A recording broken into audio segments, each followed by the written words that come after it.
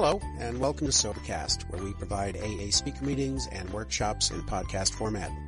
We're an ad-free podcast, and if you enjoy listening, please help us be self-supporting by visiting Sobercast.com, look for the donate link, and drop $1 or $2 into our virtual basket. We hope you enjoy the podcast. Have a great day. Okay, my name is, it's already been said, is Father Vaughn, and whatever the last name is, Quinn or Q or whatever it is, and I am an alcoholic, and that's why I am here. And it certainly is a great privilege to be here. This is the 46th anniversary, and it's always something about life, right? And it's about freedom, and that's what we'll work on, the archway to freedom, and all about recovery, and all about the gifts which we have received. As you can see by this rented suit that says, if not back by 9 o'clock tomorrow morning, next $2. In fact, I'm the only Catholic priest that's really, and there's young children here, so I will be very careful, annoyed at the Pope. Huh? Sometimes I say a different word, but when there's ladies and young children, I clean it up a bit, and this guy's taping me anyway. And so, really annoyed at the Pope, because when I was ordained, everything was in Latin. And boy, the people in the parish at St. Joseph's Church in Ottawa thought, what a holy little priest we got, right? Oh, and they thought it was great. And then they went and they changed the darn language to the vernacular, which means now we have to celebrate Mass in English. Nobody knew I had a drinking problem until I celebrated Mass in English.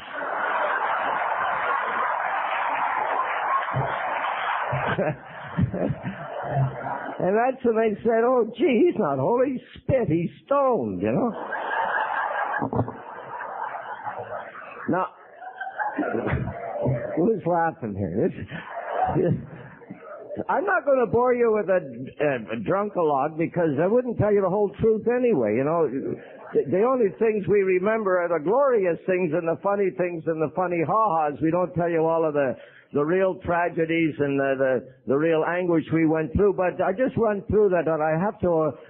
What alcoholism is a conflict between behavior and values in the drinker.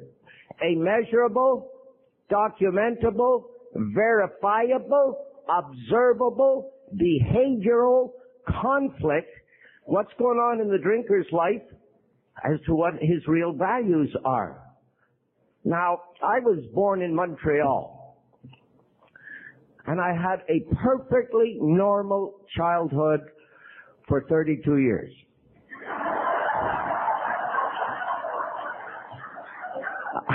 I grew up on top of Westmount Mountain and in Little Roy, Fauntleroy. I lived in a house that had at one time 7 servants in it. And as I'll refer to Chuck last night, who talked a magnificent talk last night, because so many things he said rung my bell. But I defied everything that stood for.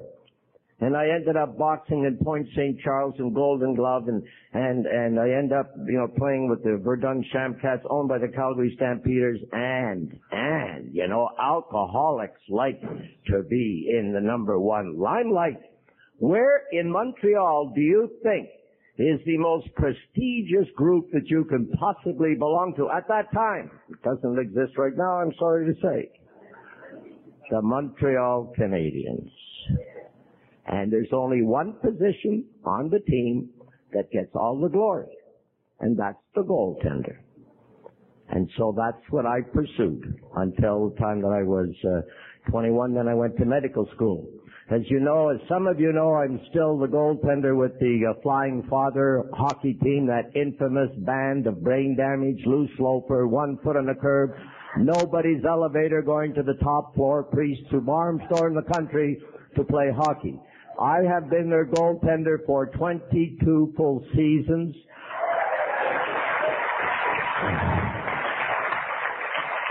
I have not seen the puck for the last 9 seasons. I listen for it. The guys keep yelling at me, Quinny, get up, Quinny, get up. I said, I'm trying to get up. Please, get up, get up, get up. But I would like to report that the last 800 games we have won 800. And there's a very holy reason why we won 800. We cheat like hell.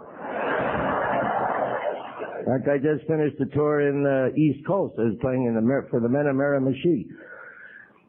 At 20, I finished with the Montreal. I was at the Montreal Canadiens, at the Junior Canadiens, and then when the pros left town, I was able to go with when Jacques Pont left town because he played with Montreal Royals, I was able to go up with the Canadiens, and that was, just my gosh, Chuck was mentioning something last night that first drinks. I can remember, at 17 years old, talking about what type of impression does alcohol make in our brains. Right?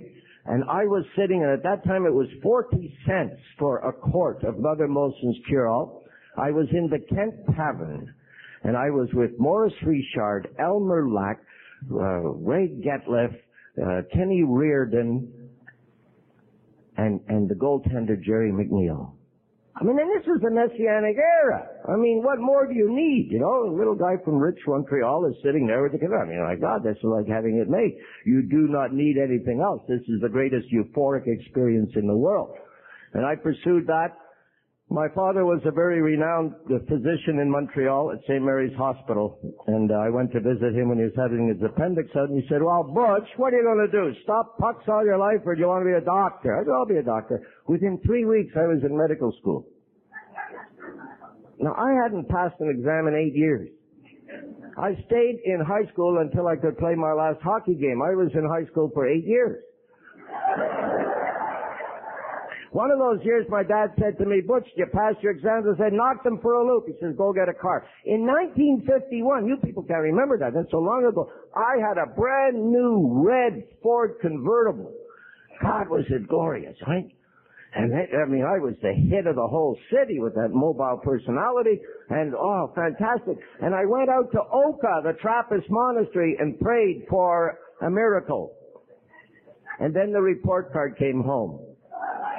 I got 18 out of 100 in algebra. Grand total of all percent was 38. I lost the car. I also had to change schools. I always did that. So I went to Catholic High and I got 6 scholarships to play hockey in the States, but I never passed the exams. So I went to medical school. And that was a lark. And I was there for 3 years. Flunked most of the exams, but then I finally ended up passing them all at the end, but it got very boring because all of the guys in the medical school, all they wanted to do was marry rich women and make a lot of money, and I had come from that background, and it was boring as hell. So there I was at 23 years old, and I couldn't find anybody to live with me, so I picked on the Oblate Fathers. And that's after my name, and you got Oblates to marry O-M-I. Well, I've just found out what it really means is one more idiot. Right? And I joined in, you had to go to Arm Prior. Some of you referred to Arm Prior, and that's where our novitiate was. And so for the next 7 years, I never took a drink. Not because of any control, not because of any, it's just there was no booze. I mean, geez, when could you drink? You got up at 5 o'clock in the morning, you had to pray 5 hours a day, and you did that up until the 18th of May, and then you went to what we call the Rock, Wapoose Island, out in the middle of Lake Ontario, and you pitched 30,000 bales of hay, filled 4 silos, and fed 500 head of cattle. Now, what the Sam Hill that had to do with building God's kingdom, I don't know, but that got sucked in. And I did that for 7 years, right? When you look, the guys have brightened up. They've woken up to that scam, and they don't buy into it anymore. So they don't go after pitch bales. And you swear to God, there was a Volkswagen in every bale of hay after the 10,000 one, right? But, it was the deal was then, if you want to get ordained, just shut up and do it, I mean, in Latin, it's qui vult finum vult medium. If you want to get to the end, go through it, and that's what it was. And and I'm Irish Catholic, in case you haven't figured that out. And there's something about Irish Catholics that's got, what the heresy of Jansenism is? the more miserable you are, the closer you are to God. Right? So if you're really hurting, you really think you're holy, right? But if you're really miserable, you must really be a saint. Well, that's kind of the theory we went through, you know. The harder they can make it on you, the holier we're supposed to be getting. Anyway, but there was an element of what was going on. The whole time that we're in this is high competition, which is not the spiritual life. And we'll talk about that. But the spiritual life is a life of grace. It's a life of gifts, fruitfulness, and not competition. But I was an alcoholic, still not drinking, but it was competition. And it was the same competition that would keep me practicing every day. I can remember practicing with the Montreal Canadiens in the Montreal Forum and then going on an outdoor rink until nightfall with kids, you know, and everybody. And just that compulsive activity to be number one. You always wanted to be number one, and then you had all the anxiety of fear that someone's going to come and knock you out of position of being number one. And so that, you know, all that fun stuff that we always got into. Well, now I'm in this House of Studies, a Pontifical Institute, University of Ottawa, St. Paul's, Sede Sapientiae. That's Latin for smart ass. But that was the name of the building. And so I'm competing now with all these guys from Rome and from Louvain, Belgium, and Ireland. And oh my God, I'm going to show them. So we compete. Same thing. Came out number one. In 1963, I was called to ordination in Montreal. It was one of the biggest parties that Montreal had seen in a long time because I had 7 degrees by that time. I don't know all these. I got so many. But not the important. I'll talk to you about the important degree. But by this time I had gone through science. I had gone through medical school. I had gone through philosophy. I had gone through theology. And now I had known pretty good. You know, I'd studied a lot, and I kind of believe that Jesus did a sort of half-assed job, and he walked on the face of the earth. But the real promised Messiah was just returning to his people. And there I blew into Montreal. Being a holy oblate priest, which means a religious congregation with the vows of poverty, chastity, obedience, and perseverance, I have to ask for permission.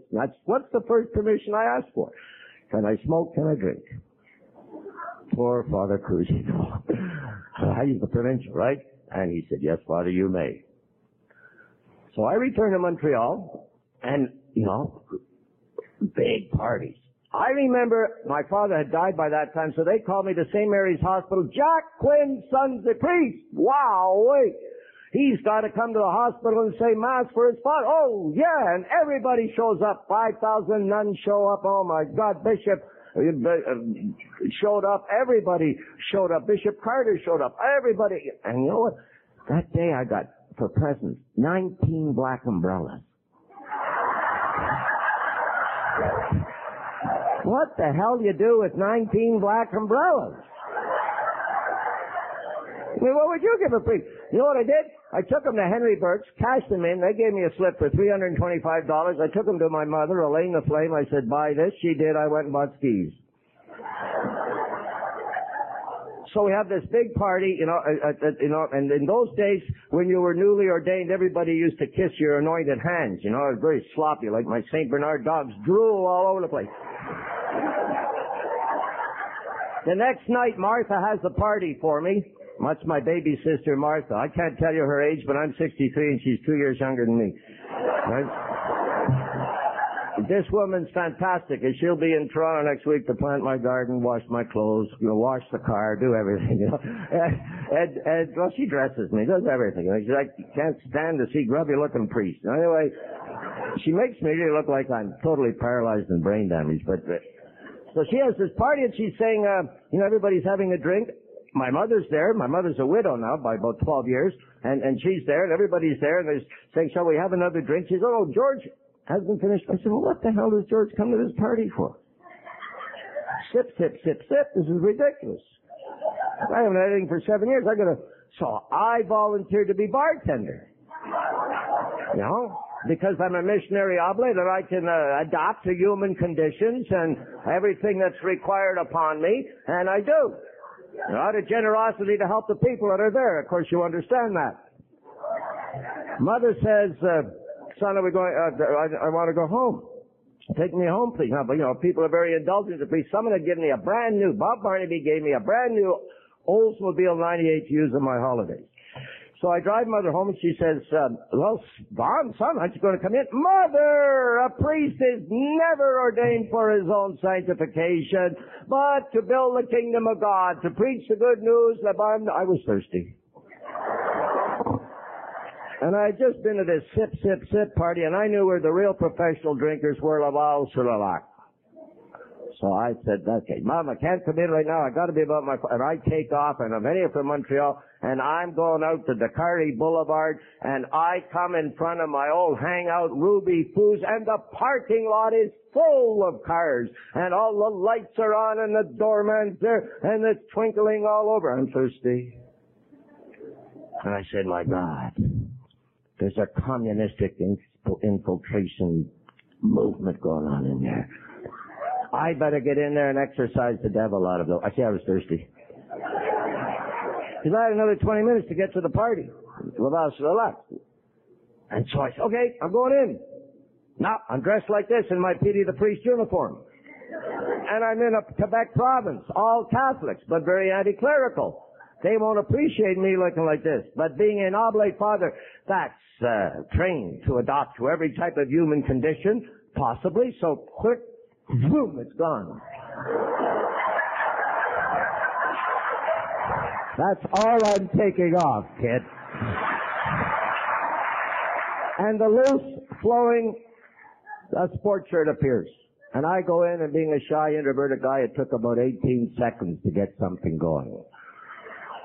I knew the bartenders and all of that type of stuff. And the next thing I know, the light's very hard on my eyes. I'm going, oh my gosh, what's this bright light on my eye? So I open up one eye. Hospital? Sweet Jesus, where am I? Now let me see. The last church I was in was Ruby Foods. Okay. Now the nearest hospital to Ruby Foods is Notre Dame de Grace. Oh, good. So, all I could hear the nurse saying was, Father, don't swear.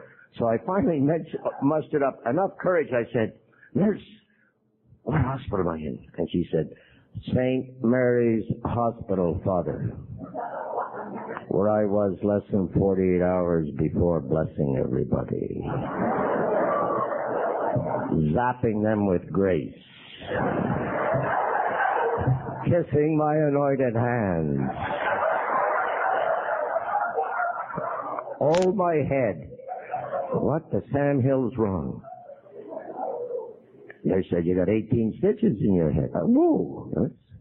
I didn't know that happened. But I did say to her, I said, oh my gosh, the car. That sweet Jesus, where's the car? I said, can you phone that last church I was in? And she did. And she said, yeah, there's a car there with some funny clothes in it. It's this bib we wear, right? It was on the front seat. So I had the action part of the program, and I got out of there quick, fast as I could, continued to Laval-sur-le-Lac, started the party, continued the party. I was a day late, didn't make any difference to me, As long as there was booze there was a party. And as we got drinking into the party, the spirits loosened the tongue, and we called Ruby Foods nightclub. And what I had performed was one of the Winnipeg Ballet's most intricate pirouette steps down the front staircase, head first, out the front door. The front door was closed. Thus, 18 stitches in my head. Now, I'm the youngest oblate priest in the congregation of oblates in that district, which is St. Peter's in Ottawa. There's 90 of us. And I go to my first job. And my first job, I have to comb my hair in a funny way so they won't see the 18 stitches, right? And I'm sent to St. Joseph's Church in Ottawa, where I was in medical school, where I was the city goaltender for the junior team there, where I did, and my gosh, this is 7 years later. All the guys I drank with playing football and for Ottawa UGGs and the hockey team, the city team, they're all there. And they're all married. And they're all tired of this 7-year itch. Babies, diapers, and all of this type of stuff. And I show up on the scene. And oh my God, hey, I thought it was magnificent. Because now they had an excuse. Don't get with me, honey. Don't get married with me, darling. I'm with the priest last night, you know. The honest to goodness truth, like, I got paid $10 a month. And drank every day. Because they were, come on, Quinny, let's go, let's have another drink. All right? And so I knew where to go, too. I mean, I remember going into a house once and to visit, and the people said, well, we know Catholic priests don't drink, so what would you like, Coca-Cola or ginger ale? I said, oh, no, Mrs. Smith. I said, you know, Mr. Brown's in the hospital. I mean, I just came in here to say, look, I was gone. There was nobody in the hospital. Only here that was standing around there. And that lasted for 300 days. And on the 302nd day, Father Cousineau called me into his office. Father Cousineau is the provincial. That means he has domestic jurisdiction over me. That means if he says tuck, tayok, tuck, that's where I was supposed to go. Now that's authority, you know, big time. So I'm called in. It was June the 16th, 1964. And I walk in, I'm all cleaned up, and I've got my rosary beads here and my breviary here, and boy, I'm looking good. And he says, Father Quinn, I'm so tired. I'm so scared. I don't even pick up the newspaper, because if I read the newspaper, I'll read about you. And he will. Because I was getting in fights all the time, you know? You know, the little 118-pound, 5'6" guy that's continually going to kick the bejabbers out of a 300-pound boy. That's me, right? Always getting a fight. And I was the golden god broke out. And so he picked up, and for 25 minutes he read, because all those guys that I'd been playing football with 7 years before in hockey went to him and said, you got to do something. You don't know it because you know what happens in Ottawa. You got skiing and Hull. So I would go night skiing every night, right? And après ski, what are you going to do, right? Well, a little après ski, so I would get in the bars again. And so he read this thing. Now, he was perspiring, and his heart was going boom, boom, boom, boom, boom. I thought he was going to pass out. And he talked for 25 minutes. And you know what I said at the end of 25 minutes? Whew, is that all he knows?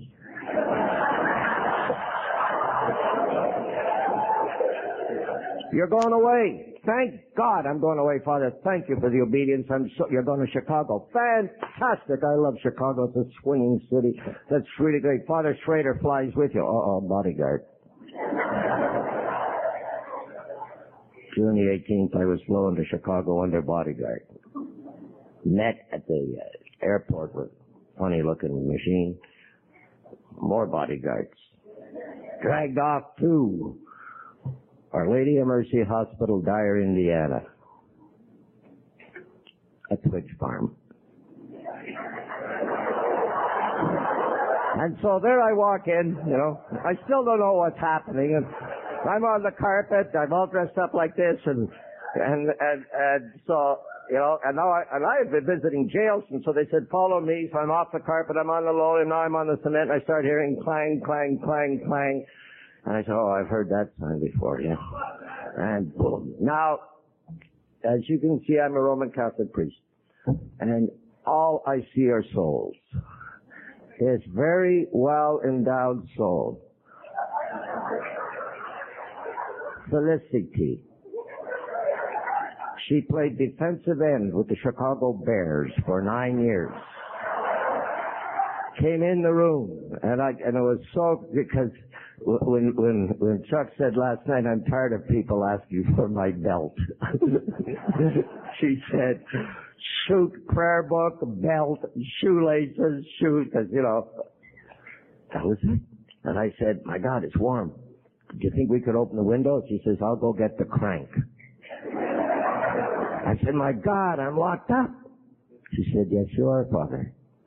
So there he was, God's gift to Christendom, from high society, Montreal Canadians, all of these degrees after my name, and there I was, in the nut house. And they issued me my uniform. I got a uniform more than you got. One of those hospital honeymoon jackets that doesn't close.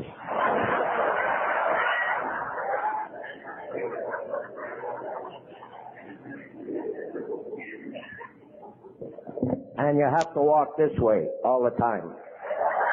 with your back against the wall so you won't be smiling at people, right? With little paper shoes with my number on them. And they'd let you shave and they'd give you the razor. And if you wanted to change the blade, you need a Black & Decker drill. Because they didn't want you slashing your wrists. Well, this is fun. I'll be out of here in 5 days. 4 months later, Felicity came to me. Oh, actually, no. A week later, she said to me, the doctor wants you to go to that AA meeting Monday night. I said, what? With the holy oils of ordination hardly dry in my hands, I'll eat you. You want me to go to this bunch of drunks again? I said, Felicity, you've had a nervous breakdown. Go upstairs, get some shock treatment. Like the rest of the guys around here. So I think you're having a breakdown. But being a con artist, I said, will that help me get out of the hospital? She said, yes, it will. But I'll go. So away we go. Monday night, June 22nd. I'll never forget it. I walk in, and now I'm not like this, of course. You know, I have a big discussion. Am I going cognito or am I going in my mufti? We go into our muddy. Muftis, that means sports clothes, right? And so, this idiot, Frank, I'll never forget him. I have horses. He looked like my horse. Big teeth, huh? He's smiling at me and saying, glad to see you. Smiling. He doesn't realize the whole Catholic Church is in a horrible crisis here because I'm locked up. And he's smiling. And I said, I'm Vaughn, and I coughed over the father part. And so I sat down. That was a closed, I didn't know where I was. The closed meeting. I'm an alcoholic. Everyone's coming around the table. Pressure's on, kid. What do you do when the pressure's on? You join. I'm not going to say I don't belong here. I mean, I got to get out of this hospital. I got 4 more days to be here. Boom, boom. I'm an alcoholic, so it comes to me. I'm an alcoholic too. Okay, fine. Boom. So now they had this little priest, you know, who talked fast. Before I was mature, I used to talk fast. And I used to say funny things like out, about, and house, and They don't talk that way in Chicago, And so, you know, all of a sudden I'm giving AA talks all over the place. I don't know what the Sam Hill I'm talking about. Somebody gives me a big book, not this one, this is a new one. And they say, read this. And I say, moi, read this. I got degrees in epistemology and ontology. I don't need that stuff. I said, get out of here. All the alkies in that hospital stayed there 14 days. 6 months later, I'm still there. And they're bringing the guys back in. I mean, we all knew each other by first name. Ralphie had been in out 4 times, right? So they're carrying Ralphie back in. Ralphie comes back, he goes, Quiddy, you're still here. You really must be sick. So I pick up the book. There's got to be something in there, how to get discharged from the Twitch farm. How do you get out of the nut house? It's got to be here someplace. Wasn't a bad book. After I started reading it, I rewrote it. It was pretty good. I straightened it out a little bit. 57 weeks later, I went home to Edmonton. That's when I got hooked up with George Strachan. I did my time, then I went to Guest House, which was a positive place for Catholic priests and brothers, and I was the youngest priest that had ever been nailed for boozology since Jesus walked on the face of this earth. And so they really, they kind of gave me the best treatment they possibly could. I mean, they worked on me from day to, all the priests at that time, in their best sobriety, their best honesty, would say they had 15 years of problem drinking. They're lying like carpets. It was more like 30, but they wouldn't admit it, right? And so the youngest guy to me in age was like 22 years older than me. So the priest used to go, well, what Alateen meeting are you going to, you know?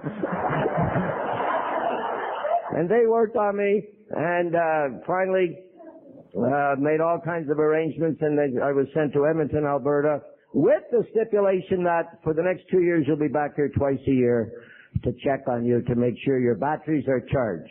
and that you're still doing what you have to do, and that you're still going to AA, and that you're, these type of things. And I did go back, and one of those was in June of 1967.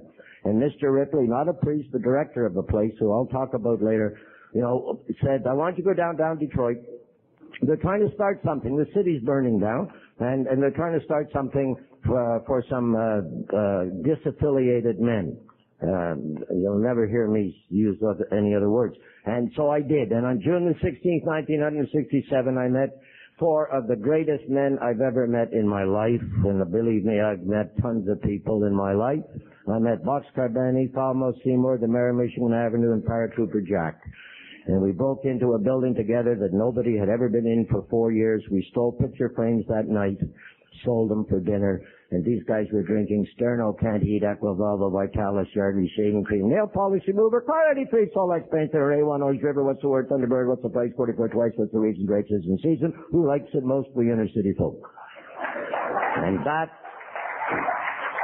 night, one guy was seeing pink polka-dotted alligators and turkeys with straw hats coming down the main aisle. The other guy said, move over, Father, the train's coming over this side of the dormitory. And another guy was bleeding. He had slashed his wrist. And so I thought, I had just finished 3 months of training in a medical school, Hans Sayed's experimental surgery in Montreal. This was exciting. So I wrote the same Father Superior 3 months later.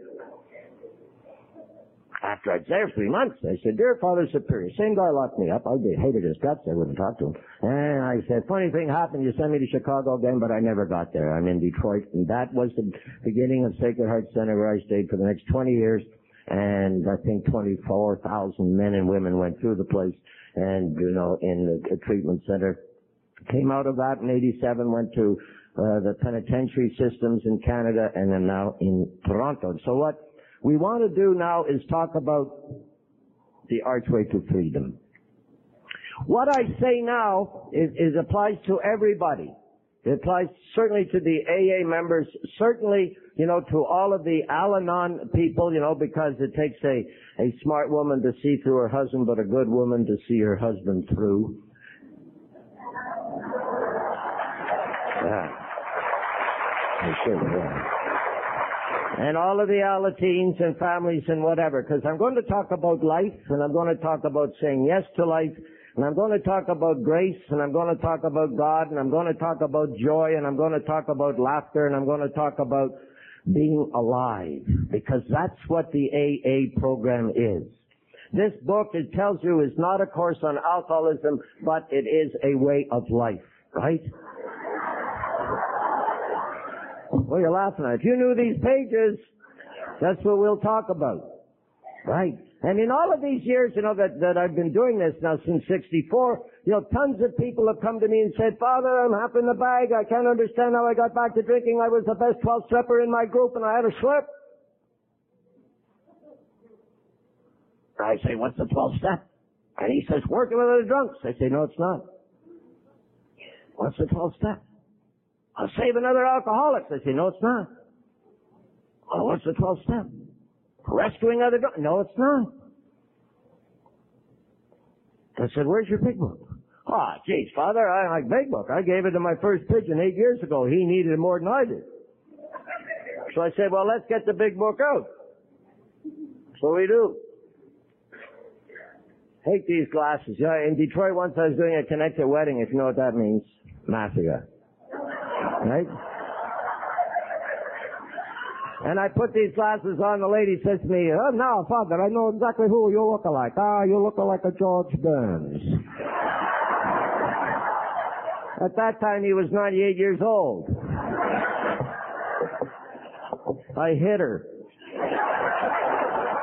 So if you see a little Italian lady about 82 years old with a black eye, I gave it to her, right? I say, get the big book. Let's read the 12-step. Page 62. Having had a spiritual awakening. He says, there you go. You're priests and you ministers and everybody like that. All you do is you start talking to me this God stuff. And if I hear any more about this God stuff in AA, I'm out the door and I don't want any of this type of stuff. And I looked all over for spiritual awakening. I didn't see it. I looked all over for God. All I could see was little green men and more pink polka-dotted alligators and turkeys with straw hats. I said, well, what is the spiritual experience? She said, I don't know. As I turn to page 579, page 569, that's my address in Detroit. I said, there it is. An education process. William James, the father of American psychology, right there. An education process. From the Latin word educare, to lead out of a person a hierarchy of values that were once there but have gone dead, dormant, asleep, kaput, fini, and no more because of the progression of the disease of alcoholism. What am I talking about? Joy, enthusiasm, self-esteem, self-respect, joie de vivre, being caught in the stream of life, being alive, laughter. You know that laughter is one of the proofs of the risibility of the soul. Risibility means capacity to laugh. Risibility of the soul. Risibility is one of the proofs of the spirituality of the soul. You know, if you can't laugh, you're dead. And before we came into AA and Al-Anon, we didn't laugh. We snickered at people. You know? Told you so. You know? No joy. And all of a sudden we're in AA and Al-Anon for about 6 months and somebody says something, we go, ha ha ha, oh. Now what's wrong? First time he's laughed in 14 years, just sprained his back. Call a doctor. My back.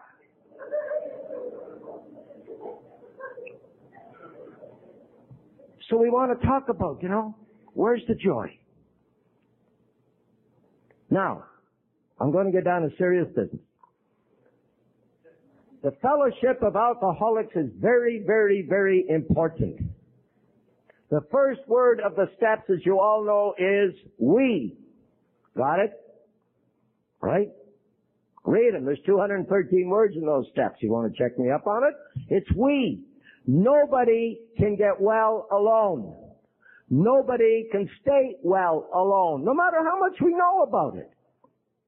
God, I could talk to you for 6 hours. What happens when ammonia, oxidized, heavily gets ingested in your liver, has its glory compound of alcohol dehydrogenation, which causes the oxidation of alcohol down acetaldehyde, acetic acid, carbon dioxide, and water, which causes the mitochondria in the cellular liver, producing norepinephrine. That's not what gets us sober. And that's not what keeps us sober. No. So that fellowship is important. You've got to stay connected on a regular basis. Every week, minimum.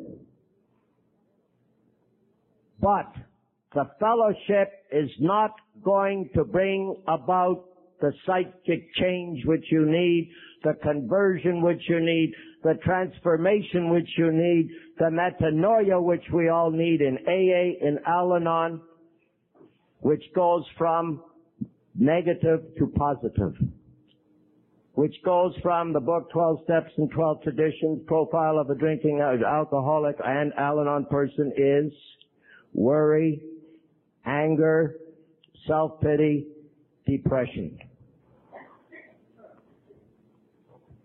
Not exactly an archway to freedom. And that has to be changed into what we've talked about since I've been here. The promises, page 83, 84, freedom, happiness, peace, serenity, which is 4. That does not happen by just saying, well, I went to AA and it didn't work. I mean, I tried AA and it didn't work for me. Well, what did you do? Well, I went to meetings and I sat there. And I drank coffee and ate a hard donut and sit in a small-filled room and smoke-filled room and I listened to drunkalogs and nothing happened. That's not what the commitment to the program is in AA or Al-Anon. It's the internalization of the steps. Basic truths. There ain't no such thing as a free lunch. God, we know that. And so we've tried, we know that. You know darn well if one of you won the lottery tonight, you'd blow it away in no time. Easy come, easy go. Right?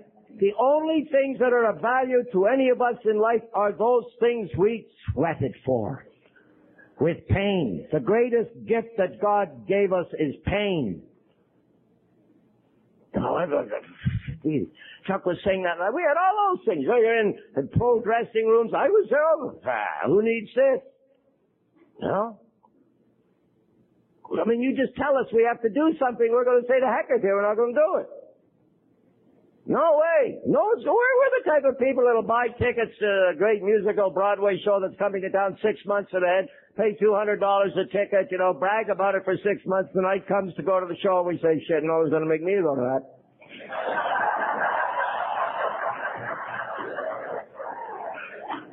And so we start saying, what is it? How's it come about? It comes about through the internalization of the steps, which are the ways to freedom. This is not what was that funny word I used?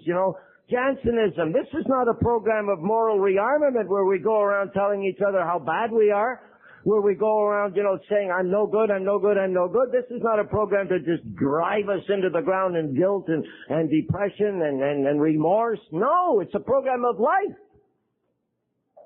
Life. This, for we Catholics, this weekend is Pentecost Sunday. Tomorrow. That's the gift of the Spirit. That's the foundation of church, which is people. That's the promise. And I don't know what your concepts of Jesus are, but he was a winner. He wasn't selfish. And that's what he promised to send us. And he's here, and I'll talk about that. But it's about life, and it's about love, and you were created to love. And boy, did we ever mess that one up. We'll talk about, okay. So we get into looking at the first step. The first step is a positive, creative acceptance of my human condition to work out my destiny in this plot which is given for me to till. Is it positive? Is it creative? Is it accepting of myself? Is it something that gives joie de vivre to life? Is it something I give to others to share? I pass through this garden of life but once. Is the garden going to look better after I'm out of it? Was it that way when we were drinking? No. So the first step means, the best way I can describe this one is the first psychiatrist that worked with Bill Wilson was Thibault, Dr. Thibault. And the first woman that came to AA, I think it's Marty Mann, but I don't know. I had the privilege of being in a treatment center with her after I was sober about a year for about a month, and Elena Lodge in New Jersey. And he talks about this woman, the first woman in AA. And she was all of those things which we were before we're drinking. And I go, put 2 columns up here. Where will I start? Yeah, this will be. Over here on this column, this side of the room, right? What was she like? What did she feel like? She felt depressed. She felt worried. She felt unclean. She felt remorseful. She felt dirty. She felt guilty. She felt unloved. She felt unaccepted. Give me some more. She felt like shit. Okay. What else? Come on, give me some. What else? Dirtbag. Come on. Unloved. Fearful, used, lonely, like garbage, angry, desperate, lonely, suicidal. What was that? Worthless. And one day she walked into the office, she bounced into the office to Thibault, and he said, my God, what's happened? And she said, well, now I feel accepted. I feel prayerful. I feel worthy. I feel beautiful. I feel loved. I feel at peace. I feel like I belong. Give me some more.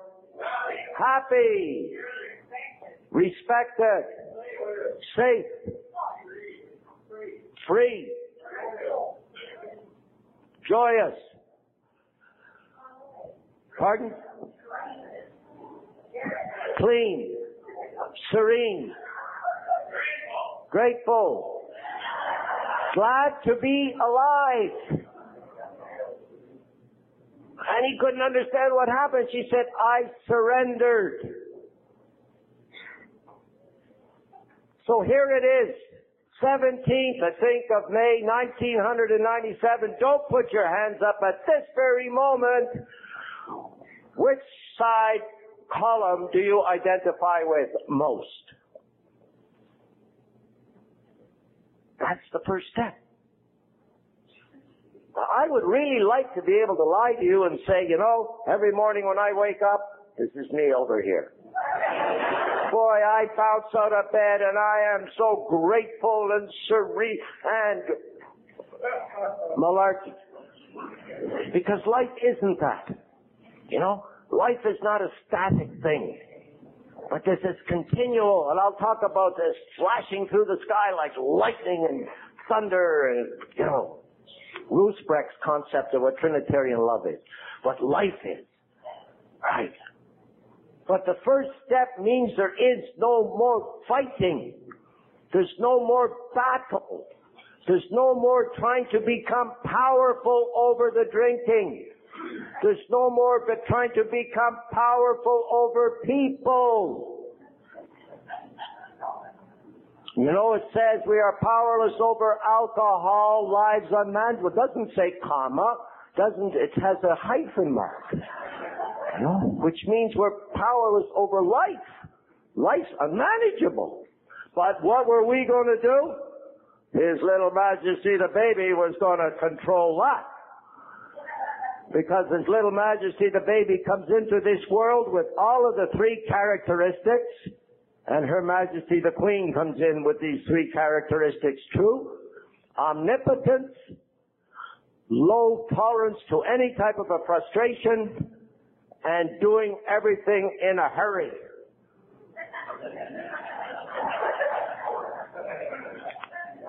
When we were drinking, it was omnipotence. I mean, it's all powerful. Our wish was everybody else's command. You know darn well. Somebody said you can't do it, boom, we'll do it. So we fought everything. And we were going to prove that we're going to control people. By gosh, we're going to control it. We're going to make things happen in this world. Damn it, I'll make you love me. You watch. You're going to end up marrying me. That's the way it is. Then the poor girl says, God has given me a mission.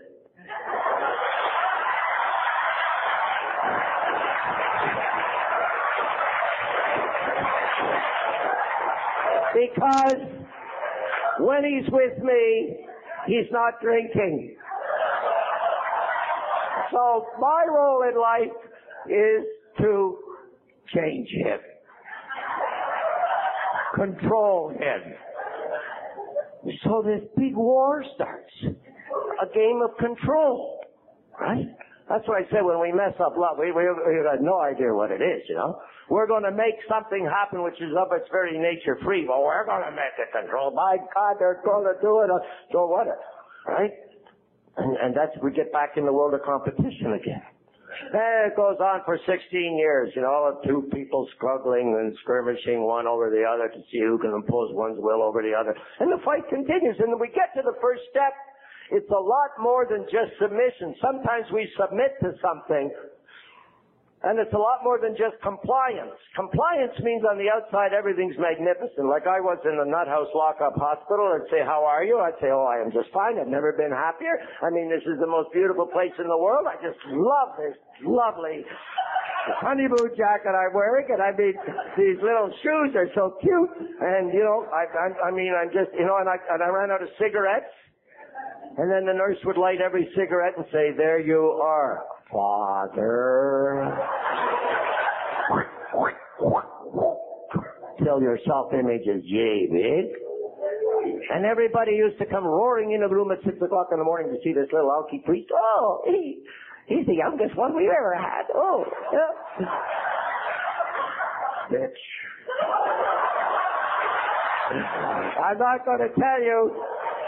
The names I had for those gals was terrible, yeah? Everyone was a derogatory name. There was the vampire, there was the dope pusher, there was the vampire came take blood from you every morning, and the dope pusher would come with the pills, and they were all, There's no more of that. We fight like, when we're submitting to something and going under what compliance is, on the outside everything is met, inside steaming with hostility. Just waiting to get back. Just waiting for our chance to fix them. There's no peace. The war continues. But in total acceptance, where surrender means there is no more fight. We have to admit the reality, the truth. Today, we're absolutely licked, defeated. And that's got to be positive. If there's any fight going on, like compulsive gamblers cannot go to a racetrack to look at nice horses. Right? Now, I've been sober for a while, since 64. I cannot go into a bar and sit there for 6 hours and drink Coca-Cola and think I'm having a good time. That's a way of telling the world that I'm powerful over alcohol. Now, I am as powerless over alcohol today as I was in June of 65 or 64, whatever. What was it? June of 65, yeah. And that much? But that's got to be a positive, creative thing in my life that's making life more meaningful, more livable, more everything. But if I'm fighting that, if I'm, poor me, I can't drink. Poor me. All the other priests and the Flying Fathers drink. Poor me, I can't drink. Oh, poor me, I can't drink. Shit, pour me another drink. What the hell? It can't be that. But the only way you get this way is the internalization of the steps, and by work. It doesn't come automatically. Sometimes we think if we sit on our fannies, all this should come. I tried AA for 6 weeks. It didn't work for me, so the hell with it. Well, what did you do? Nothing. Let's sit there and drink coffee. And so we got to come in that first step at the way God. Listen to me now. When you're talking about Al-Anon and AA, when you're at the first step, share with people how you're getting well.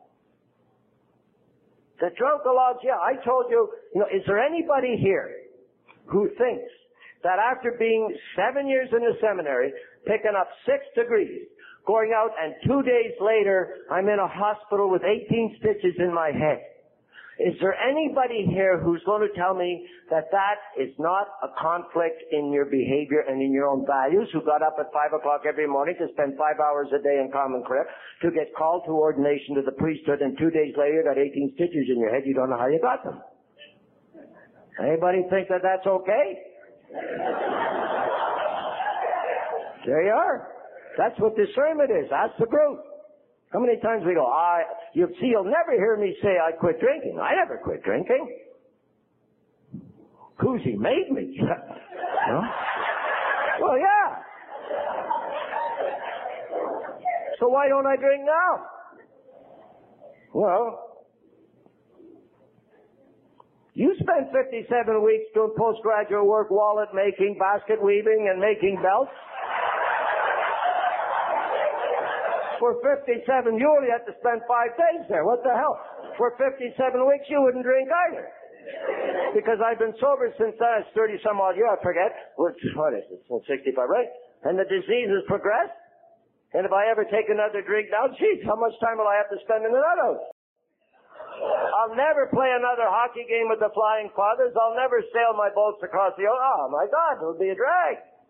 I won't have all the fun I have, over raising hell in churches. Oh yeah, we have, where I preach, it's just a riot. Okay, so we get there. You have to ask yourself tonight, Al-Anon and AA and Alateen, where are you on these things? Are you asking anybody? Ask your Partner, which column do I live by? When you see me, which column do I look like I'm in? Do I look happy? Do I look joyful? Do I free? Do I look enthusiastic? Do I look I'm putting it on? Do I look like I'm... Life's nothing but a great big shit sandwich, and I gotta take a bigger bite every day.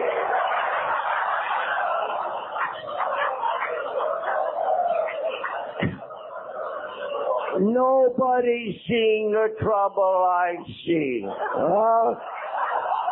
Don't you want to help me?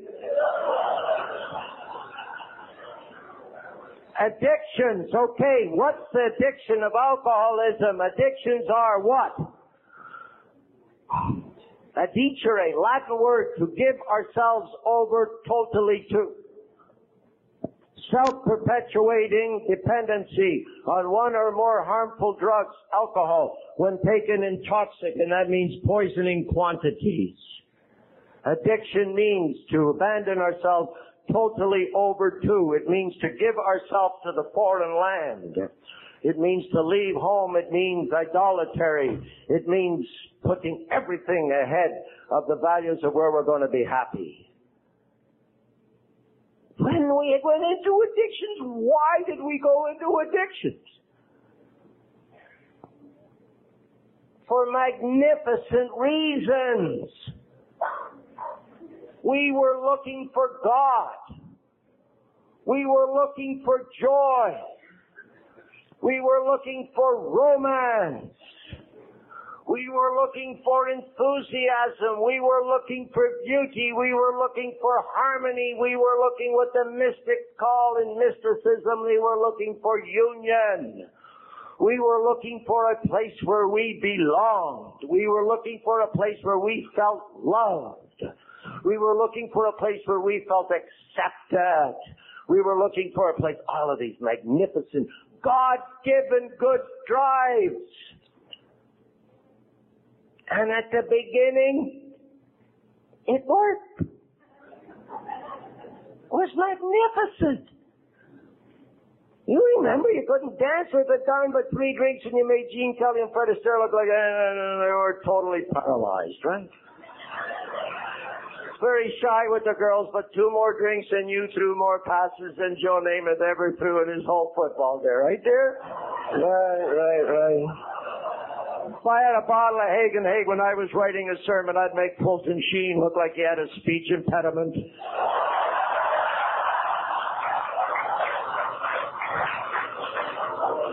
We sold more things, we drove cars better, we won more races, we did everything better. Stopped more pucks when I was hammered, did everything. And it was magnificent. You know the rule you got in Canada, because I was in the States for 20 years, 0.08 on the drinker. When they made that movie in 1966, they gave everybody a drink and put them driving in the parking lot, and then everybody started knocking over pylons. Well, I know the guy they threw out of the movie. The more they gave him the drink, the better he drove. That's us. What do you mean alcohol is a behavior? Are you sick? What's wrong? Alcohol. Ridiculous. There was nothing wrong with my drink. It was the bloody parishioners. They couldn't stay out all night. We won't get into that. So the first step, addictions, is what? It worked. What's an addiction? Take something from outside me to change the way I feel. Wow, let's get an idolatry out there that I can worship to change the way I feel. Did alcohol work for us? Beautifully. When we were drinking, we wrote symphonies that proved that Mozart never wrote one with a soul. Did everything better. We were at one with the universe. Oh, God, it was magnificent. Eh? The visions we had.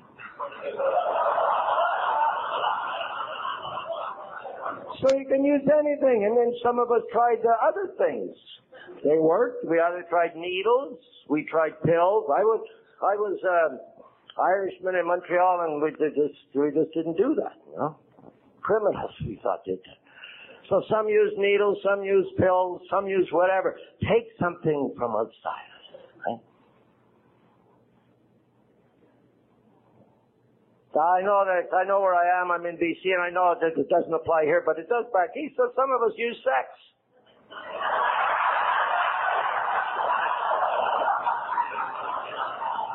A fix to change the way I feel. We use people.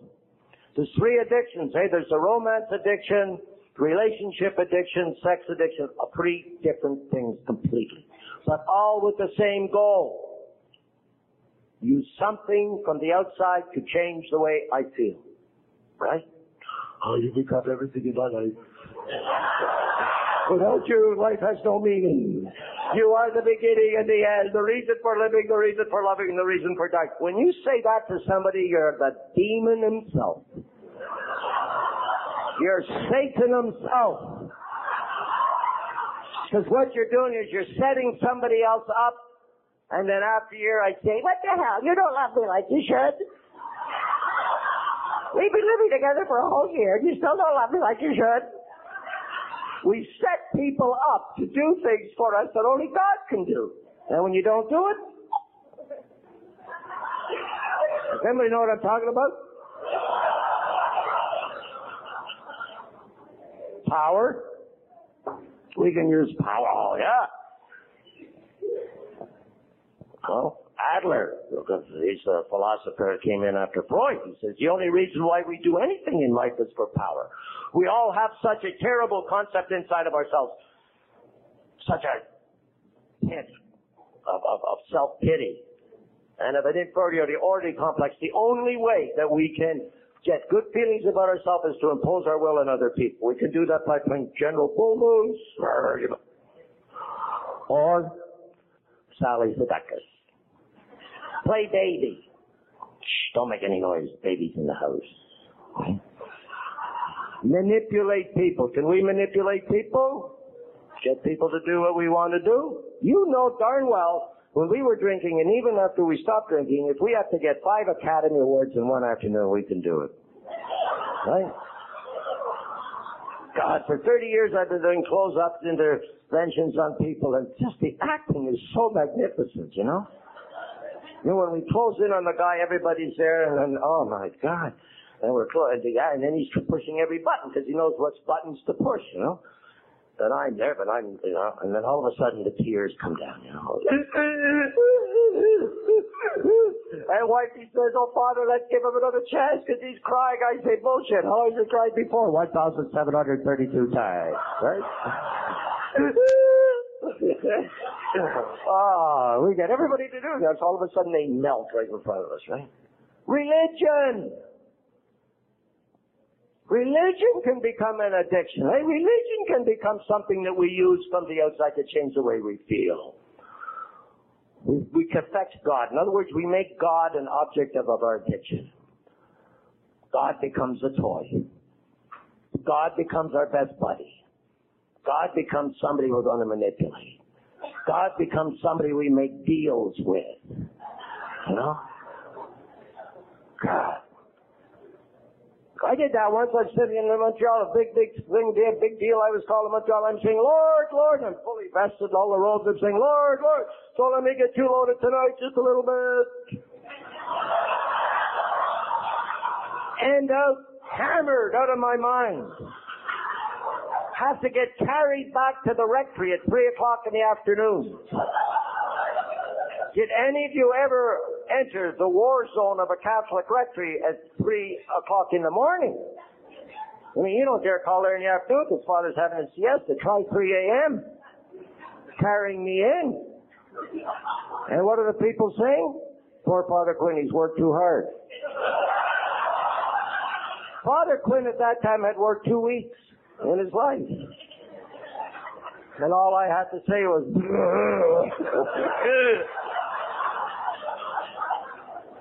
and you wake up the next morning, now what do? God, How could you let this happen to me, your priest, after I've given you my life with the vows of poverty, chastity, obedience, perseverance? Oh, the old violin comes out, right? Oh my God, we play a symphony here that is just so we're more rolling in the morass of self-pity. And what can you do then? You get feeling so bad, you have to drink again to get feeling better. And that's what all addictions are, the vicious circle, huh? We go out, we get our fix, we feel so bad for having used whatever we did to use our fix that we have to get in a total depression of it. So we go out, we get another fix to make us feel better, and we feel worse, and it just keeps going. The vortex of addiction keeps going. Religion's the same way. How many people, we can set God up. Now, that's certainly, we can set God up to be our buddy. Hey, God, I'll make a deal with you. Huh? And we think that we're going to change God. God is too transcendent. God is too imminent, too close to become an object of our addictions, to become a toy, because He loves us. And He commands us to love Him, but He's never going to control us. He's never going to make us do something we don't want to do. Some of it's kind of funny, though. Did you ever hear about the Jimmy Swaggart diet?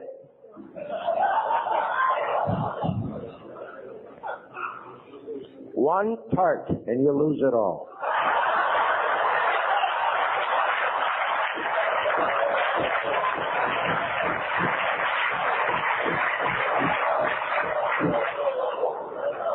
Okay, listen up, because this one's deep. Do you know that TV evangelists do more than lay people?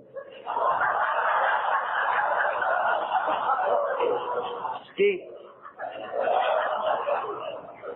Now we've got to talk about faith, because we're at the second step.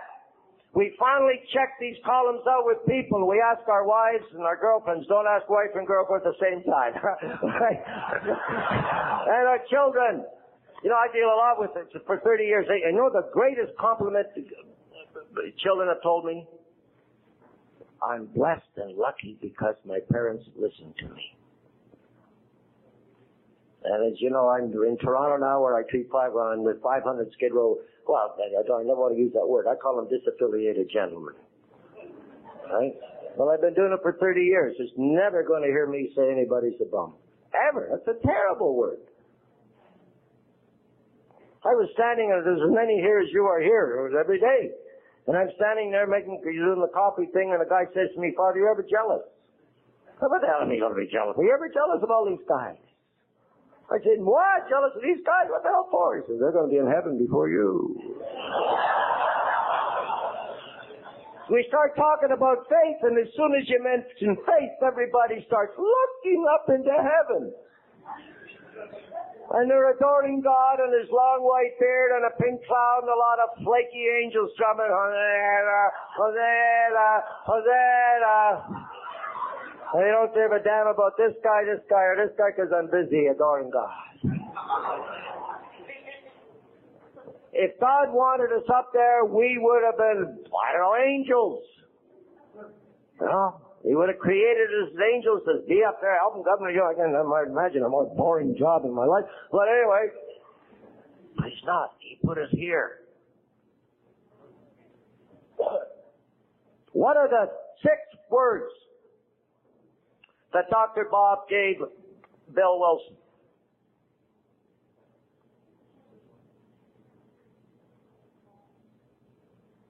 Trust God,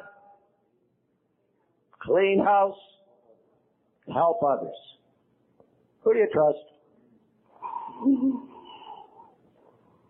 I do AA retreats all over the place for 30 years, and I keep asking people who you love more than yourself. Who?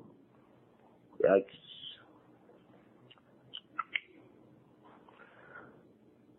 So who do we trust? See, because faith is built on trust. Faith is, and I want you to get rid of all the doctrinal stuff that you learn in school and everything else. I know we ought to believe that stuff. I certainly believe it and all of that type of stuff. But I don't want, the language I want to talk to you is language of the heart. Because life is not lived up here. Life is not an intellectual assent to doctrine, dogma, and definition, but life is a gut-level response to situations in which we find ourselves. That's where it's at. That's where we live life. In the heart. In language of the heart. What's faith? Who do we trust? Not going to do that. I had a bad experience. I don't even go to that meeting anymore. You know what they said to me? Didn't like what that person said to me. I'm not going to go to the meeting anymore. I love the one with the AA and the Outlaws get together. You practice your program, I'll practice my program. You do your thing. That's a selfish program, remember? I'll do my thing. It's a selfish program. You can't tell me what to do.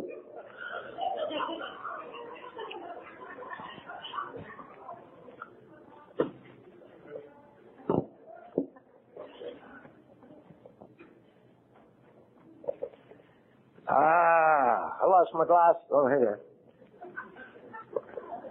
Oh, that's what you look like. Oh. See, a lot of people, the book's all messed up. There it is. See, a lot of people pick up how it works. Rarely have we seen a person fail who does whatever the heck they want with this program. Only taking to heart those things that are going to be meaningful, convenient, happy, and easy for them to do. Of course, cast aside anything which demands a little discipline, growth, sacrifice, or pain. They're sure to get well.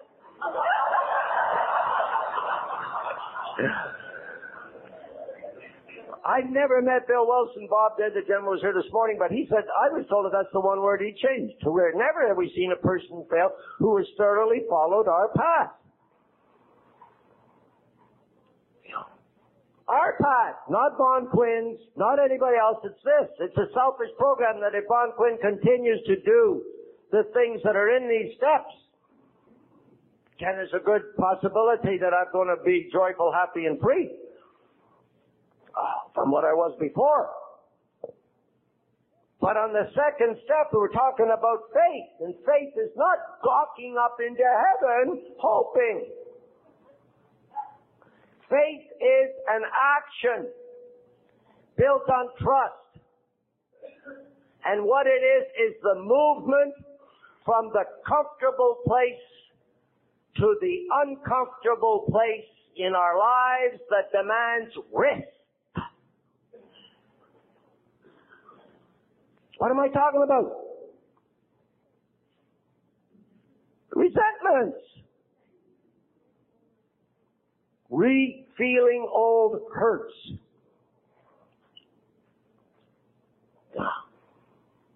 What about fear? What are those things that block us? What about forgiveness? Everybody in this room, I think, at least I do. I know that there's people in this world I owe forgiveness to.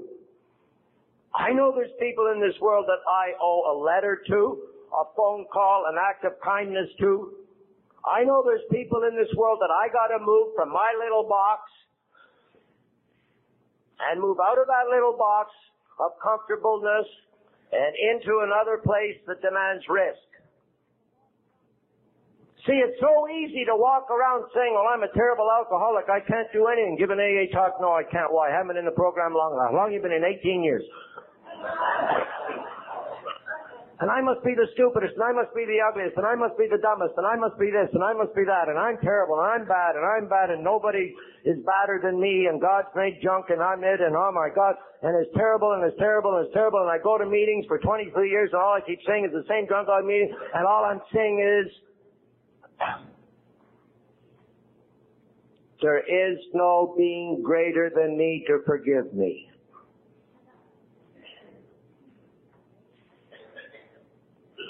And any time the subject of the steps is brought, anything is brought up, we negatively criticize it. The minute we negatively criticize something, we're claiming our own superiority over it, so we do not have to get involved.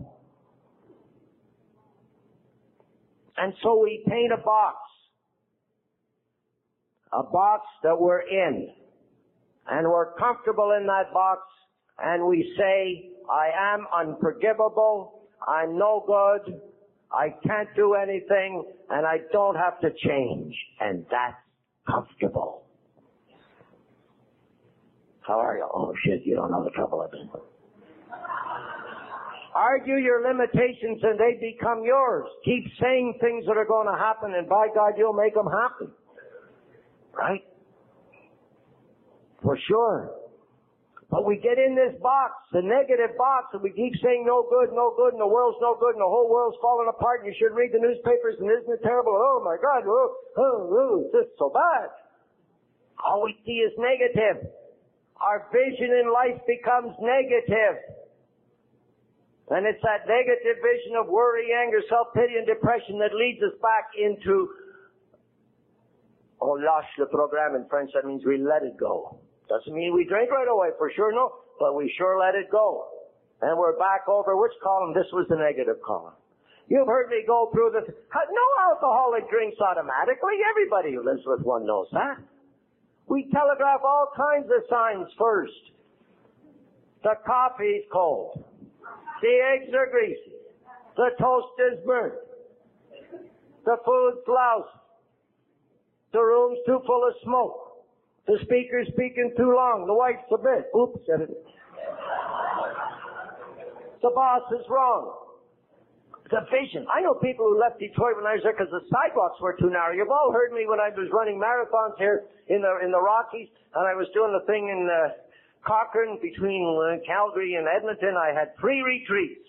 90 men, followed by 90 women, followed by 90 Al-Anon. Try that. Good thing you got to be a goaltender, boy. You take a lot of shots on those retreats, okay. So I'd say, fine, you got to work hard. You got to work very hard. You got to be in super shape because people knock on the door at 1 o'clock in the morning. Can I talk to you for a minute, Father? I go, oh, God, yeah. Okay, what is it? Keep it to the present. Okay, Father, back in 1948. So I said, fine, get me a car and I'll run. And one day I ran 10 miles, 8 miles, or whatever it was. I always exaggerate by 2 miles, okay? And I'm coming back into Banff Springs Hotel at 6 o'clock at night. Oh my God, the sun was the color of your shirt. Boy, there wasn't a cloud in the sky. It was big, oh, magnificent, you know? Blue sky, 7:30 or 6 o'clock at night, just as the sun's coming down, crimson red sunset. Oh, God. Mountains, like 15,000 feet high, you know, millions, all snow-capped, you know, 1,000,001 evergreen trees, all standing at attention for this great Magnolia Day, and I'm pumped up from all this running. And I go, my God, look at that! Is that ever exhilarating? This drunk says to me, goddamn mountains are blocking the view.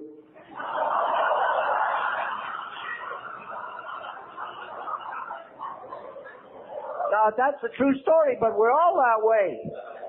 We are. I get that way. I can't understand. You know, I'm teaching, I'm living. I get that way at times. We all do, but we got to have people around us. You know, when we do the discernment, that just means we got to sponsor people checking up on us and that type of thing. So that faith means, when do we move out of that box? You know, love means, what was that stupid song? Love means you'll never have to say, I'm sorry. What a crock of shit that is. What?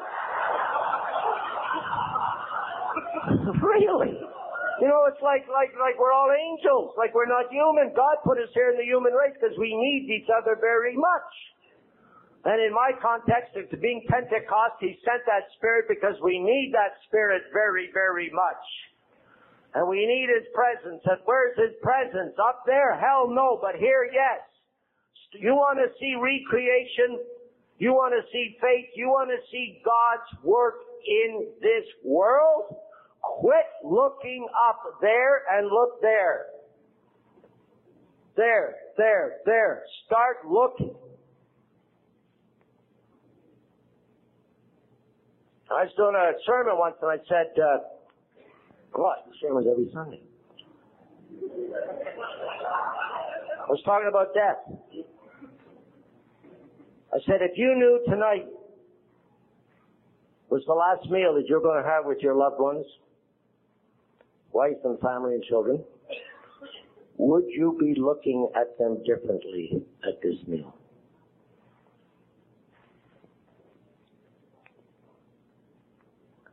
Here we are in AA. one day at a time, Al-Anon to retrieve. Been given all the tools for freedom, right? All the tools to get rid of all of these addictions, all the tools to get rid of all of these attachments, all the tools we've been given to get rid of these foreign lands that we go into, all the tools we we are given to go get rid of these idolatries that we go into. Idolatry means picking a foreign land, putting something else ahead of what is our source. And here it is. Next we decided, this is page 62, God was going to be our director. He is the principal, we are His agents. He is the Father, we are His children. Most good ideas are simple, and this concept was the keystone to the new and triumphant arch through which we pass to freedom. It means God is the new director. That's the arch we pass through freedom. It doesn't come about by sitting on our fannies doing nothing. We got to come out of that little box of comfortableness. And we got to take risks. If life is not offering you any risks, it's boring.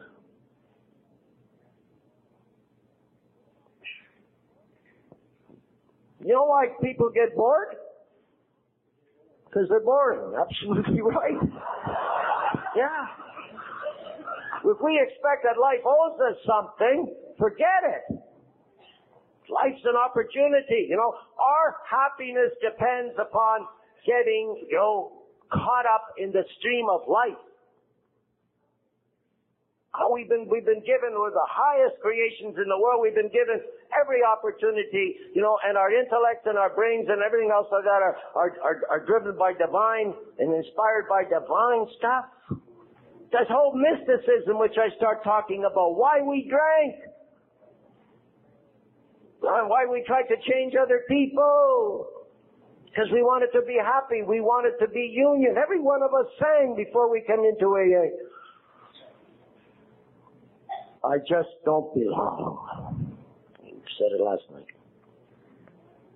I don't belong in this world. Right? Now that's just not that's a real deep, desire for wholeness. What mysticism is wholeness. What union with God is wholeness. What union with God is what that's why we drank, that's why we drugged, that's why we hit on people, that's why we got caught up on doing all kinds of things. And now it says, made a decision to turn our life and our will over to the care of God. And most of us come out of that because we've had bad religious experiences, and we keep saying to each other, don't tell me any of that God stuff. My God, if you mention that God stuff, I'd be out of this program in 2 minutes. For goodness sakes, we're talking about life and death. I'm not standing here just talking to be funny. Right? In these pages, page 58 to 103, 45 pages, if I was to go to the American Cancer Foundation and say, I got these 45 pages that people want to live by those 45 pages. I can guarantee nobody will die from cancer again. No! I could sell them for $1 zillion. They finally unglued your pages. Now you can read them. Somebody glued his other pages. Yes, that's it.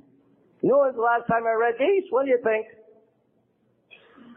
Come on, anybody out there, or am I talking to myself? When? This afternoon. I won't stand here in front of you because there's a person here that's been sober 1 day. That's my, give her a hand. Right? All right, stop. I don't want to build her ego up too big, right? What could be more sacred? People look at us and they look at Chuck. I've been sober 30 years. They go, forget it. Sober 1 day. How the hell do you do that? Made a decision to turn our life and our will over the care of God. We got to get those crazy concepts of God out no matter what religion we were brought up in, no matter what, and say, hey, what is it? Again, it's not a concept. I've gone to AA and people say, I'm trying to understand God. We're never going to understand God. Well, I just done a little study of all the comparative religions. Forget it. You never. God is too transcendent. God is too imminent, too close. God is God. And God's never going to allow himself to be an object of our addiction. We're not going to cassette God, Got a job yet? No, my higher power hasn't given me one. How long have you been in the program? 21 years. Well, my higher power parts me parking places. Grow up! Get a grip on life. He's called you out of the dirt of alcoholism. Hey, the dirt. The dirt. The dirt. The dirt is beautiful. Because out of dirt comes flowers. If there's no dirt, there's no flowers. And if you've ever gone through life without ever having to suffer or experience any type of a defeat or any type of a real catastrophe, you, my friend, are truly blessed. But we in AA and Al-Anon for sure, we know what pain is. And out of the dirt of that pain comes life. Freedom.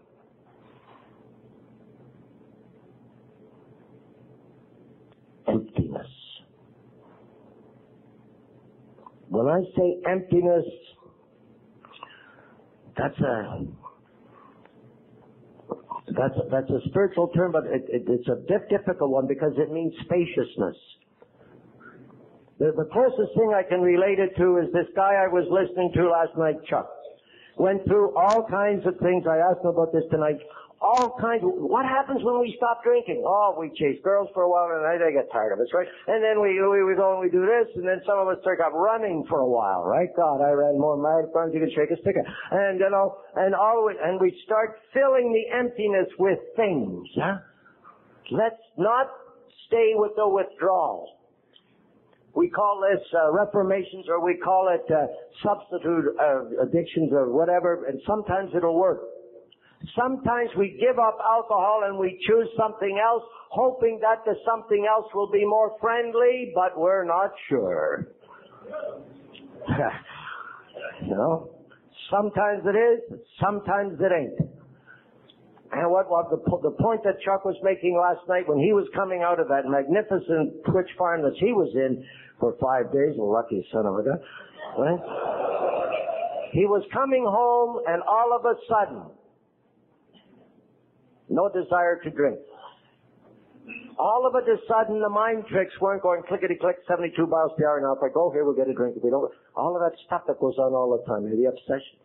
They walked by a hotel, first time in his life, he ever went by that hotel and didn't stop for a drink. You want a drink? No, I don't think I want to go in. That is a graced moment.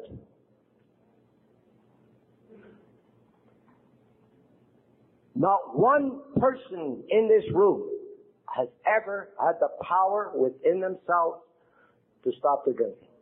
Because this new creation which I am talking about, this new creation which I, Vaughn Quinn, am looking at right now.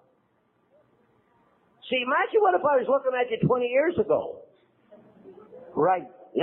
What a mess. How'd that happen? Well, you're going to tell me, well, I did this. Oh, Rooney, you did. That's the grace. Right. And the hands have to be open to receive the grace. The grace. We all tried cheap grace. Oh, my God, do we know about cheap grace? Ooh, a fix. Right? That's not what it's about. But it doesn't come about by just being an observer or by just being a spectator. It comes about by being a participator.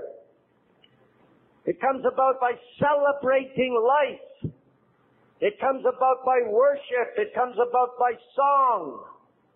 If you cannot, this is deep theology now. You ready? God, sometimes I wish I was out there to hear some of this good stuff, huh? If you cannot laugh at yourself, that is not coming from God. You've got to be able to laugh at yourself. We take ourselves so seriously. Oh, God. God, we're so important. Laugh at yourself. Risibility, the proof of the spirituality of the soul. All medical tests will tell you what laughter does to people. Right?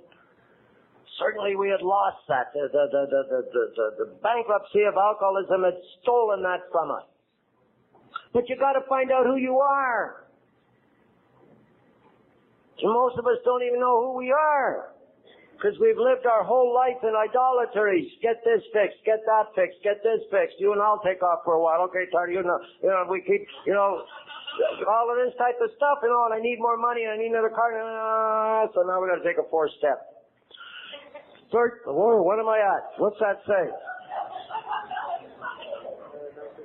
9:37 when I started 8 o'clock. Okay. Yeah, well, I got him. I'm only on the third step, but at the fourth step, it's, the book tells us. I'm sure you've been in AA and you've heard you know much in AA. Please check these steps. It's there 27 times in these pages, 58 to 103. You're going to say, get God out of the program. It's not a religious program. No, it's a spiritual program, but the word God is there 47 times. And a spiritual program is a program that demands love. And love means the extension of myself for the well-being of the other person. Not just because I feel good when I'm in her presence. You make me feel so good. She's blushing. Right? Well, most of us think that way. If somebody makes me feel good, I must love. Love is what am I willing to do? The extension of myself for the spiritual well-being of the other person, no matter what. No matter what. So when and the word God is there 47 times. And the word must is there 27, and the word right before step down is there 13. Accept who you are. Most of us don't want to accept who we are. Accept who you are as you're made in the image and likeness of God because you're a beautiful person. It's much easier to sit around an AA table and beat up on ourselves than to start talking about some of the beauty that those desires that we had that got us into drinking and drugging and all of the crazy stuff are mystical desires to be at union with the world and the people in it and God. That's what you're called. You're called to love. And there is only one love. The love of the first love. And until we get in touch with that first love, you cannot find any other type of love relationship.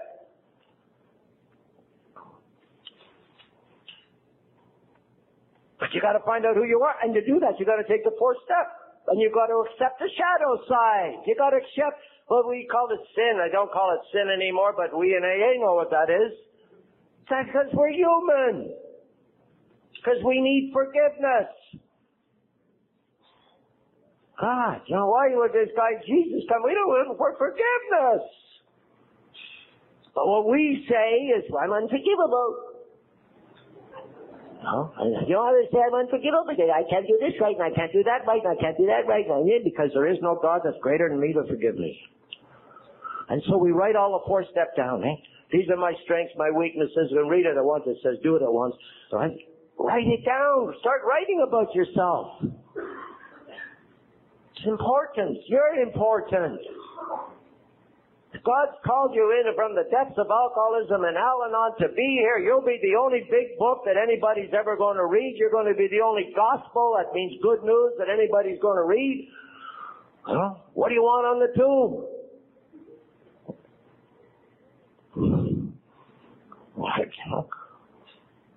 Good guess. So you write all your 4-step and you write it down. This is me. This is where the loneliness brought me. This is, I got to be able to accept myself. When I say accept myself as the beloved son of God, accept myself as the beloved daughter of God. Befriend that. Befriend that. We do not want to befriend that. In our society, the last thing that we are going to befriend is sexuality. Because in our society, we've made a complete business out of it. Cheapened it. Sold it, packaged it, trivialized it. God's greatest gift, His love. We've trivialized it down in a pornography and and now we don't want to own it. And until we own it and befriend it, there'll always be lust. Lust, listen to this is heavy. Lust does not bring about shame. Shame brings about lust. Because we will not befriend ourselves.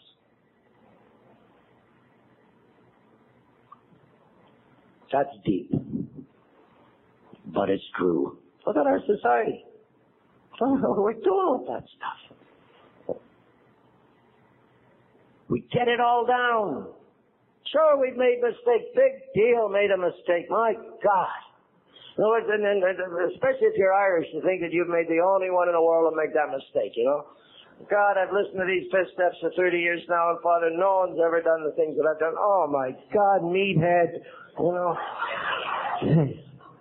So I want to make one important point though, because once you've done that, you've written it all down, you feel good about it, you're doing that, now you're going to sit with another human being and say, this is me. This is me.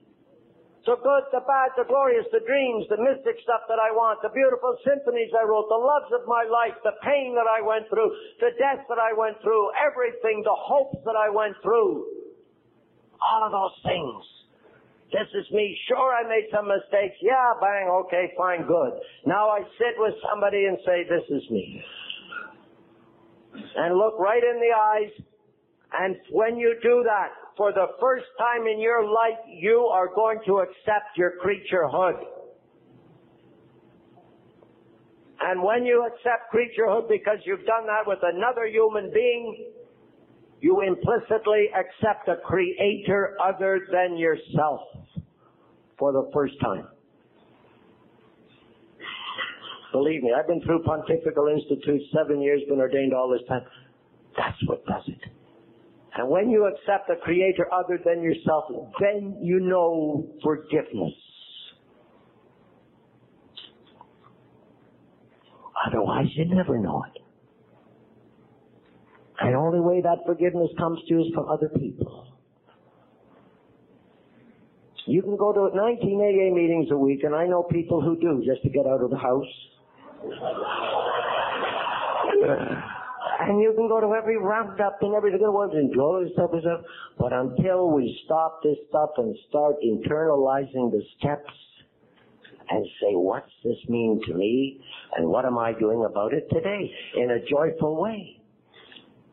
Freedom doesn't mean, that I'm just going to be able to dance down the streets all day long, belly lapping and knee slapping and doing everything and never have to work and everything. No. Freedom means that in my relationships with other people, they will be tender. In the way I talk to them, in the way I listen to them, in the way I touch them, in the way I make myself present to them.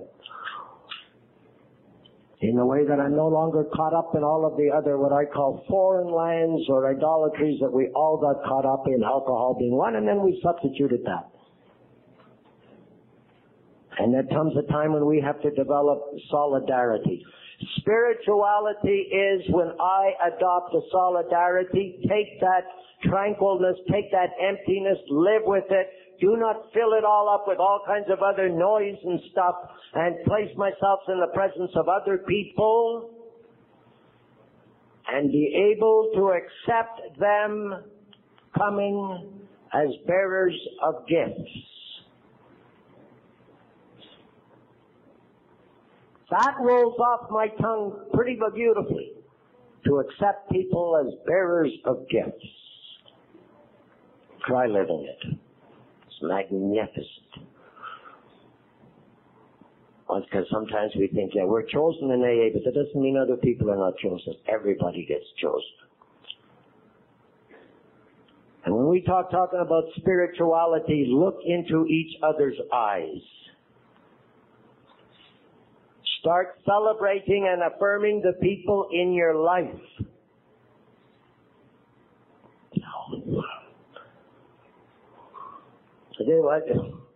I did another connected wedding once, and I said, okay, the bride's coming up the aisle, you guys and everybody's invited here. You're not here to come to look at this bride as some type of a model being brought up here to be handed over to this Nubian slave. No, we are here to celebrate God's love, which these two young people have called us to celebrate.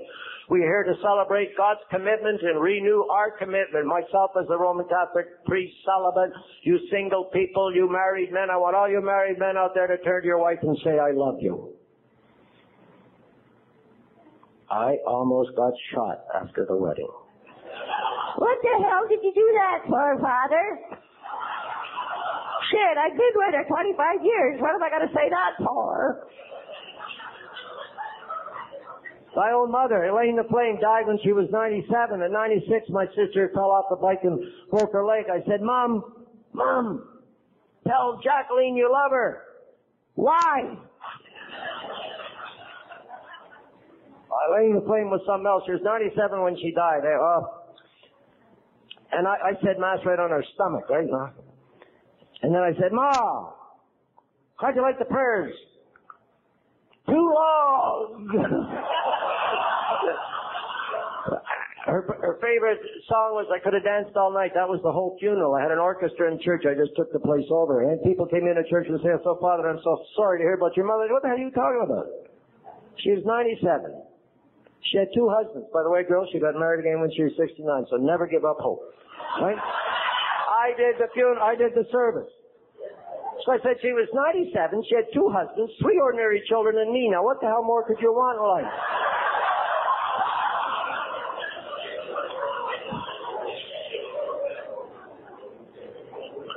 So,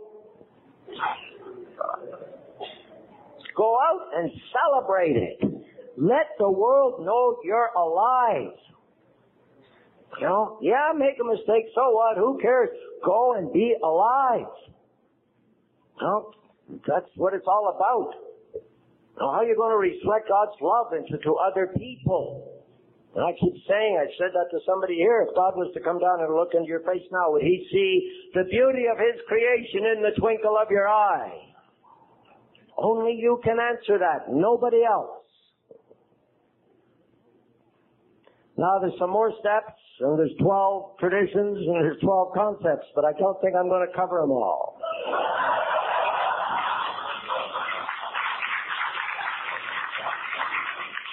I was in a penitentiary in Indiana, Michigan City, Indiana, big-time penitentiary. I had to have a guard beside me at all times because the guys said they'd kill me. And they heckled me. I talked for 7 hours. I did. Because when I talked, they couldn't move and they couldn't leave. And these guys were coming to AA to bitch, you know. And I remember the guy says, how can I get running in this jail as long as I'm living? And the guards are outside. So I said, I'll fix these guys good, right? So I talked with them. I did the 12 traditions. Then I did the 12 concepts. I talked about hockey. So the last time those guys ever went to a meeting to abuse it. So look, if you don't have fun in life, you know, you can make anything. There's crosses in life. You know, crosses we all got. Crosses, the dirt of the cross, is when our horizontal lines of seeking pleasure in our lives, at the very depth and center of our being, comes in crossroads with the vertical line which leads up to God, forms the cross. And that's the contradiction in our life. And that's the broken human condition. And that's what we got to live with. But there's purpose to it. Right? Out of that dirt comes spiritual life. Out of that dirt comes love. Okay? That's what it is. And the 12th step is I'm just going to give you one poem because the 12th step is about everything I've talked about. You cannot, nemo dabat quod non habet. I can't give to others what I have not got. You know? And so like I read the steps today and I prayed for about 4 hours. Because I know I'm standing here and there's a young girl here, it's her first meeting, and this kid's here, and then there's a bunch of you, and I'm talking about your life. And it doesn't mean it's always going to be a ball of cherries, and it doesn't mean that everything's going to be, we're all going to take bumps in the road, right? But I'd hate to get up here and say something that is not true. This is a very, very sacred obligation and actually very sacred opportunity I have to do these things. I don't take this lightly, you know. I work very hard at it. Because I look at you and I say, you're all redeemed. Eh? You're all special. You're all precious. Do you know that? And so you better start telling each other that, right? And help each other, you know, in all of the ups and downs, mads and glads and happies and sads. Every day of my life now I'm with people who have nobody in their life. Nobody. 500 guys every day and I put 70 to bed every night. And I've been doing that for 30 years. And, you know, sometimes great rewards once in a blue moon. But some of the stories are people pulled away their love from me. For good reasons, I'm sure. You know, I'm not blaming that. But I'm just saying, you know, that, you know, when we look at this, 10,000 kids on the streets of Toronto. Where I am with Brothers of Good Shepherd. So I'm just saying, and here I'm here tonight and I see beautiful people. Smile, kid, or right? Smiling, right? Laughing, loving, and celebrating, and that's the grace. That's the grace moment. For me, that makes sense because now I go back to Toronto and the same thing. Well, I'm going sailing tomorrow. You know that deal, right? Tom asked me to come out. I said, find me a sailboat for Sunday and I'll be there. And he did.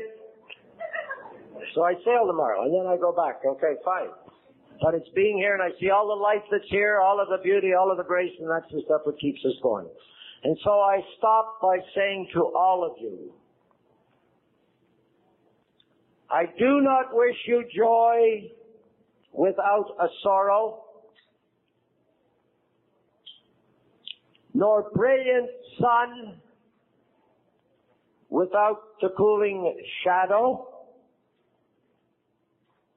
nor endless day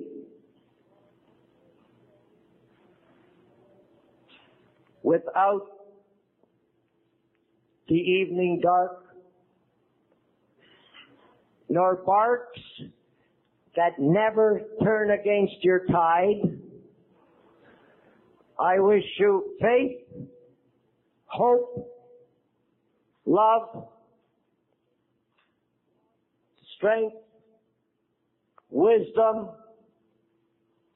goods, gold enough to help some needy one.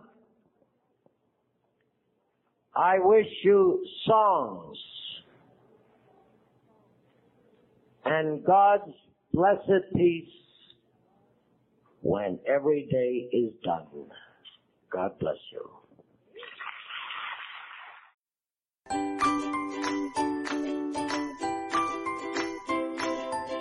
Thanks for listening. I hope you enjoyed the podcast. Sobercast is ad-free, and we'd like your help in order to keep it that way.